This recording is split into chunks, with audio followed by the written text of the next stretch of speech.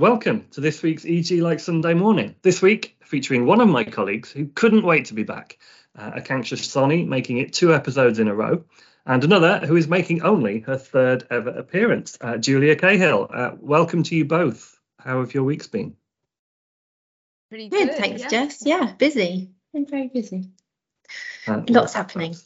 That's good. Let's dive straight into it. And Julia, I'm going to start with you because it seems you've depressed our fearless leader, Sam McClary, a little bit with your big story this week. It's got her writing about dystopias in her leader, which is never a good thing. So what exactly has Landsec had to say about the future of our cities over the next decade?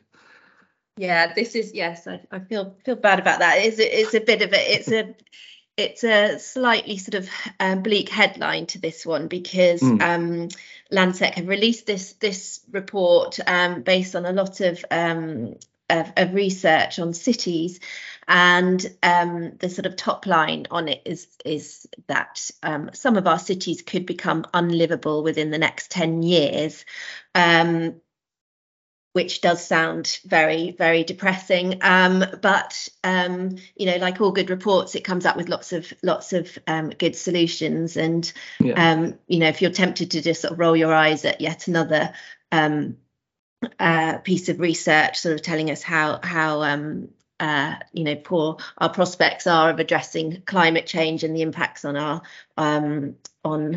way of life, and particularly on our cities, then just hang on for a minute, because Landsec has got some very sort of proactive ideas about addressing this, and they also as part of this research brought in a panel of big thinkers to help prioritise what they need to do and what the sector needs to do, and what they'd like to see government do more of, to help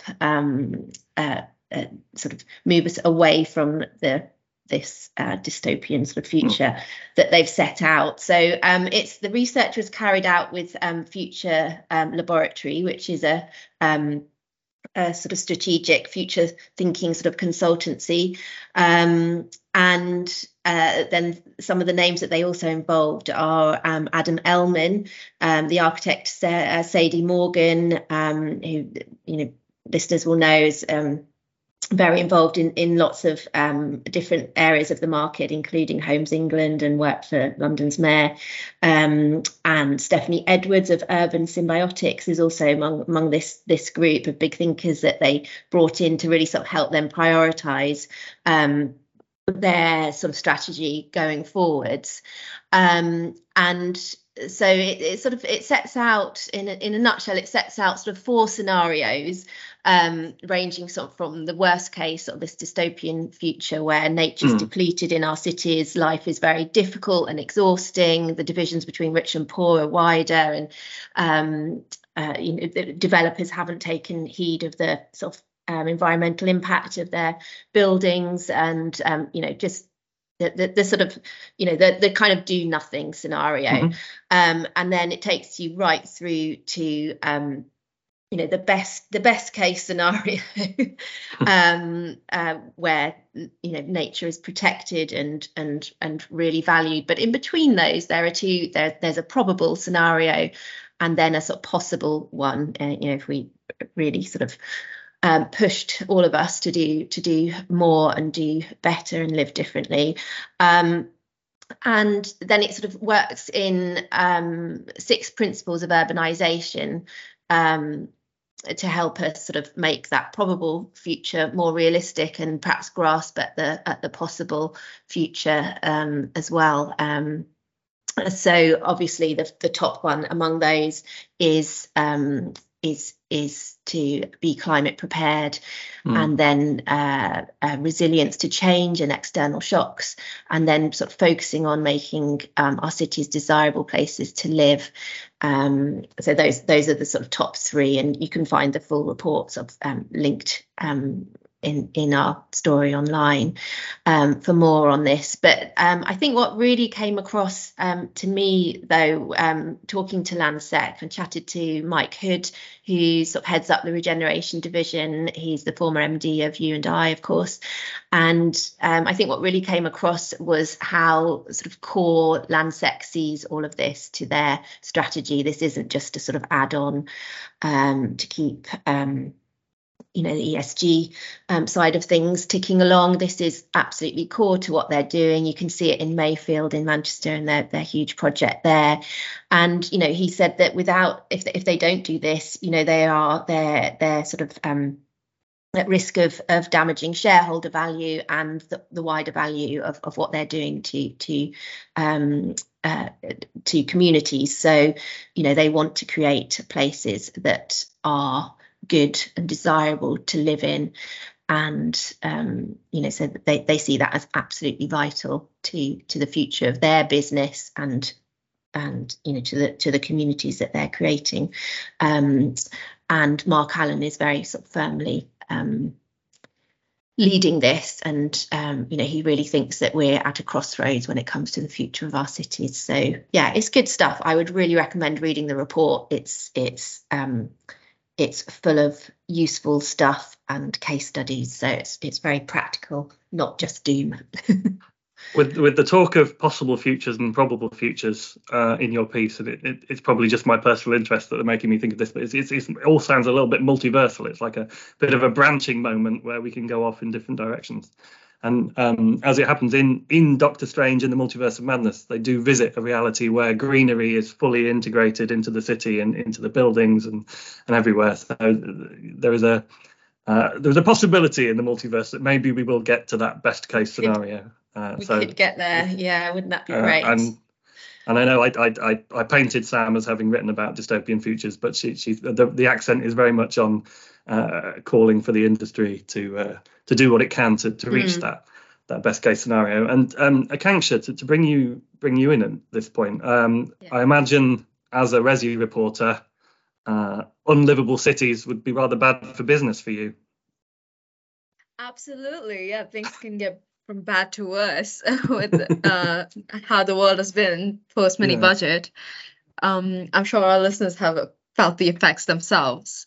But my piece in this week's mag was about how a lot of Resi sites that acquired planning but didn't start development because of funding issues or just not the availability of construction firms or partners falling through or companies going bankrupt with all the financial issues. There are around 300 home sites across the UK that are being sold in receivership currently, which is just the valuation of Jonathan van der Molen. So there could be millions out there for all we know. One of the most prominent ones is the Wheat Quarter in Welwyn Garden City. It was put up for sale with CBRE receivers. The receivers were appointed by Octopus Investments. Octopus Real Estate. So the site is actually a really great 800 home site with 114 late living homes designated, and Octopus has also appointed RSM UK receivers on a Biggleswade site, which is 1,500 homes. So a lot of issues in the industry currently. Residential is really seeing the struggle. I like your headline phrasing it as the inflation triple whammy.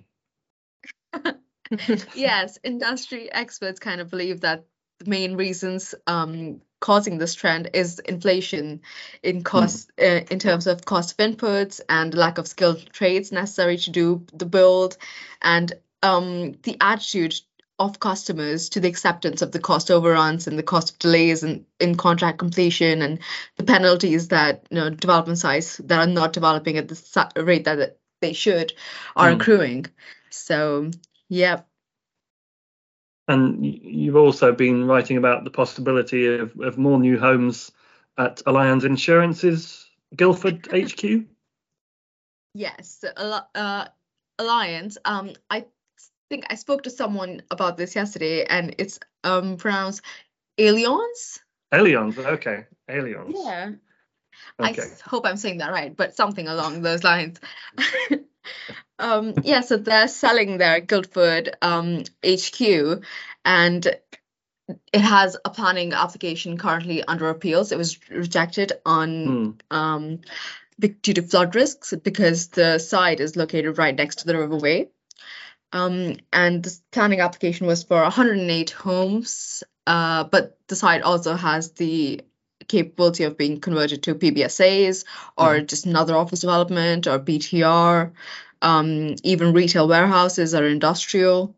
It's a pretty great site. JLL has been appointed to seek offers for over 15 million. And so basically right now, Allianz is looking to keep occupying that site. After the sale. So for 15 months, they're going to be occupying 57 Ladymead. And then they're looking to start looking for a new HQ, which JLL has also been appointed for. Okay, apologies, Allianz, for my earlier mispronunciation. If you're listening, please don't write in. And what else have you been writing about this week, Akanksha? Oh, well, there's a really great site in Kensington that is up for sale, Haythrop College. I know it by reputation, as it happens, Akanksha. So I read your story with interest because two of my very best friends found love while studying at Haythrop College. So I was able to pass on your story to them. So yeah, what's going to become of Haythrop College? Well, hopefully your friends will be able to occupy it once more because it might be turned into a later living scheme in a couple of years. They've got a few decades to go, but there's definitely one worth thinking about. The site currently has a planning application to be converted into a later living scheme of 750 million GDV, and it can provide 142 homes. But it can also be turned into private for sale, residential, a hotel. It can stay as an educational institute or even healthcare. It's a really great location. It's right next to Kensington Gardens and the High Street. Cool. It sounds like, as with the previous scheme, we've talked about this before, but flexibility does seem to be the sort of the order of the day, doesn't it? People keeping their options open as to what type of development could come forward on sites like these. Definitely, yeah, because the requirements of each and every location really depends on what everyone around there wants. Planning portals, planning officers can be really reliant on that as well. So it's best to keep your options open and keep, yeah. Yep. And Julia, I know you're not quite so focused on the auctions world as you once were, but I'm sure you still have your finger firmly on the pulse. And what's been going on in that area this week?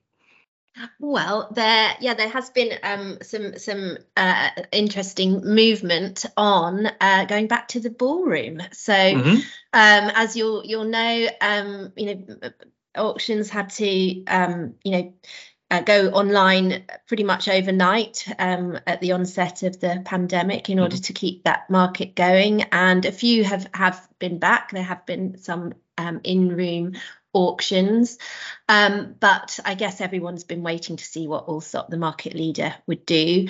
And Allsop Residential will be holding their 30th of March auction at the Berkeley Hotel in Knightsbridge. Very so exciting. This is a nice exclusive for us on Thursday, they're pretty excited, and I know that their clients are extremely excited about this. The clamour for doing this has been rising pretty much from, I think, about 6 months into the pandemic, because initially everyone was very enthused and what were we doing going to in-room auctions for all those years? This is so easy, we can do this from our homes. And anyway, that I think that sort of shine wore off for lots of people. Although I should say that, online auctions have been hugely successful. The numbers have just been phenomenal. But yeah, a lot of people, particularly on the resi side, have really missed being in the room. And it's just that chance to read the market and, chat to buyers, whether they're, successful on the day or not, and just to see how your sort of peers are feeling, how the buyers are feeling, and for the auctioneers themselves, it's really just so useful. And I guess the timing of this is interesting because there's so much uncertainty about pricing, and we're going into that market where that uncertainty is a key characteristic. And so being in the room now is just going to be, I think, going to be so useful. So it'll be really interesting to watch what the turnout is and how it goes. I mean, some vendors sort of feel like you get a better price in the room. That's really, as Richard Adamson points out in our piece, that's nigh on impossible to sort of prove. But the value of being able to sort of read the room, as they say, is huge. So it's an exciting one, and we have to see how others react as well to this news. I should say that the commercial side of their business has no sort of firm plans at the moment to go back into the room, and perhaps that's hints at a sort of bit of a difference between resi and commercial, that on the residential side it can be a bit more of a sort of emotional decision, a purchase, so perhaps it's more important for the resi side to get back into the room, and perhaps commercial will continue to sort of grow and grow online. So we'll have to wait and see what happens on that. But a return to the room will no doubt be exciting news for the makers of Homes Under the Hammer, who I imagine must have been struggling for good footage in the last struggling for content. They haven't had much opportunity. Good. There've been a few. Barnard Marcus has been back. Bond Wolf has had an in-room, but there haven't been too many going on. So this will be big, and we'll have to wait and see what the catalogue looks like, because that's obviously they're only putting their February catalogue together now, but already that one, which will be online, is already their biggest since December 2020. 280 lots listed already, and so it's gonna. I think it'll be a busy old time for them coming up. Okay, and we'll maybe hear more from you about all that a bit later in the year. So I'm going to try and get along to it. I think it'd be interesting. Good. I hope they roll out the red carpet as they should. Shall we round up the rest of the week's news with a little bit of a quiz? Yeah. I can hear the excitement. So Akanksha's on a bit of a hot streak, so I'll let Julia decide whether to go first or second. Oh, it's like torture. Okay, I'll go first. Okay. Yeah. It's always the bravest decision. So, Julia, question 1. The Crown Estate is suing which social media giant over rent arrears on its London headquarters? Oh yes, this is such a good story. It's Twitter, isn't it? It is Twitter, absolutely. Air Street, yeah. It's bound to yield plenty of interesting stories as that dispute develops, I'm sure. Yes. Okay. Yeah. Akanksha. 2 former partners at Harris Associates have set up their own firm named after what New Zealand reptile? It's the tuatara. It is the tuatara, and I'm very glad to be relying on you for pronunciation once again. It is. This is Simon Perlmutter and Dan Cohen's Tuatara Real Estate. Okay, now we have a missing word headline round. So, Julia, can you fill in the blank in this headline? London office market blanks expectations. London office market blanks expectations. Oh, yeah. Does it exceed? It is exceeds. Yeah. Yes. This is Shante with some good news that central London office market take up somehow just keeps on ticking despite all else collapsing around it. It just keeps on going. So more of that, hopefully, in the rest of 2023. Akanksha, Knight Frank forms blank with Berkadia. Knight Frank forms blank with Berkadia. Do you know the blank? Alliance. It is alliance, and it is alliance, not alliance or any. Or it is firmly alliance.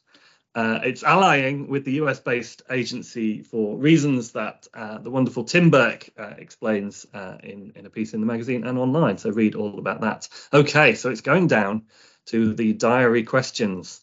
So Julia, according to cutting-edge research from Malta, what animals do not like modern architecture?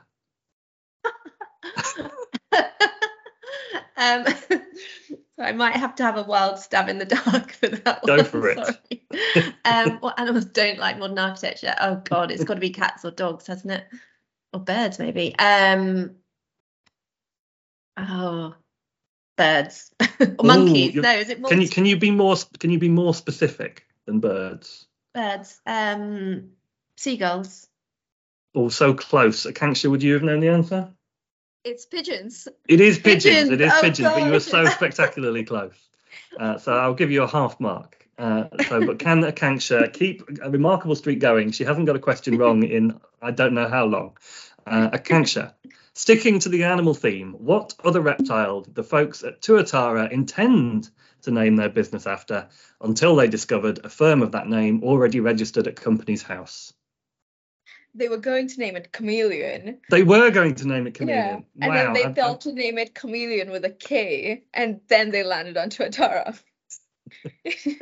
But it was worth it in the end for a wonderful name. There's just no stopping Akanksha. She knows everything about the news. Amazing. It's truly remarkable. I'm going to have to start getting her to set the questions for the quiz rather than answer them. She's just unbeatable. I'll make it next time you're on Akanksha. I'm going to make it doubly hard. So watch out, whoever is on that episode. So, it might, who knows? There's so much going on in Resi. It could be next week. It could be the week after. It will be soon, I'm sure. And we will finally find a question that Akanksha can't answer at some point in 2023, which is just one more reason for those of you at home to carry on listening to EG Like Sunday Morning.